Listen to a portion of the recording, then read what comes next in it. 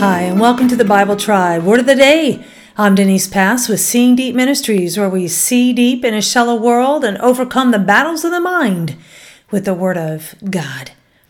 This world tells us to do what we please, but that only leads us to enslavement to the flesh. God is the only one who can truly do what He pleases. Reading today in the book of Psalms 135 through 138, and the verse of the day is Psalm 135, verse 6. The Lord does whatever pleases Him in the heavens and on the earth, in the seas and all their depths. Word of the day is pleases. It is the Hebrew word khaw-fates. It means delight, desire, will, take pleasure in, be pleased with. The psalmist is praising God for He is all-powerful, capable of doing anything He pleases, and yet He cares for us. He makes us His treasured possession.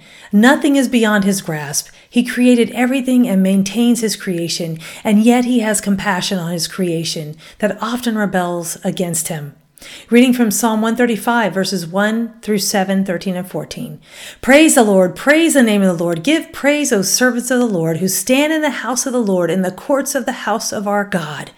Praise the Lord, for the Lord is good. Sing to His name, for it is pleasant. For the Lord has chosen Jacob for Himself, Israel as His own possession. For I know that the Lord is great, and that our Lord is above all gods. Whatever the Lord pleases, He does in heaven and on earth, in the seas and all deeps. He it is who makes the clouds rise at the ends of the earth, who makes lightnings for the rain and brings forth the wind from His storehouses. Your name, O Lord, endures forever, your renown, O Lord, throughout all ages. For the Lord will vindicate His people and have compassion on His servants. Given we just celebrated Thanksgiving, and even if we hadn't, the verses today remind us to be a grateful people, at all times offering thanks to God.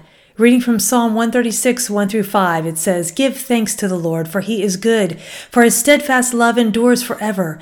Give thanks to the God of gods, for His steadfast love endures forever. Give thanks to the Lord of lords, for His steadfast love endures forever.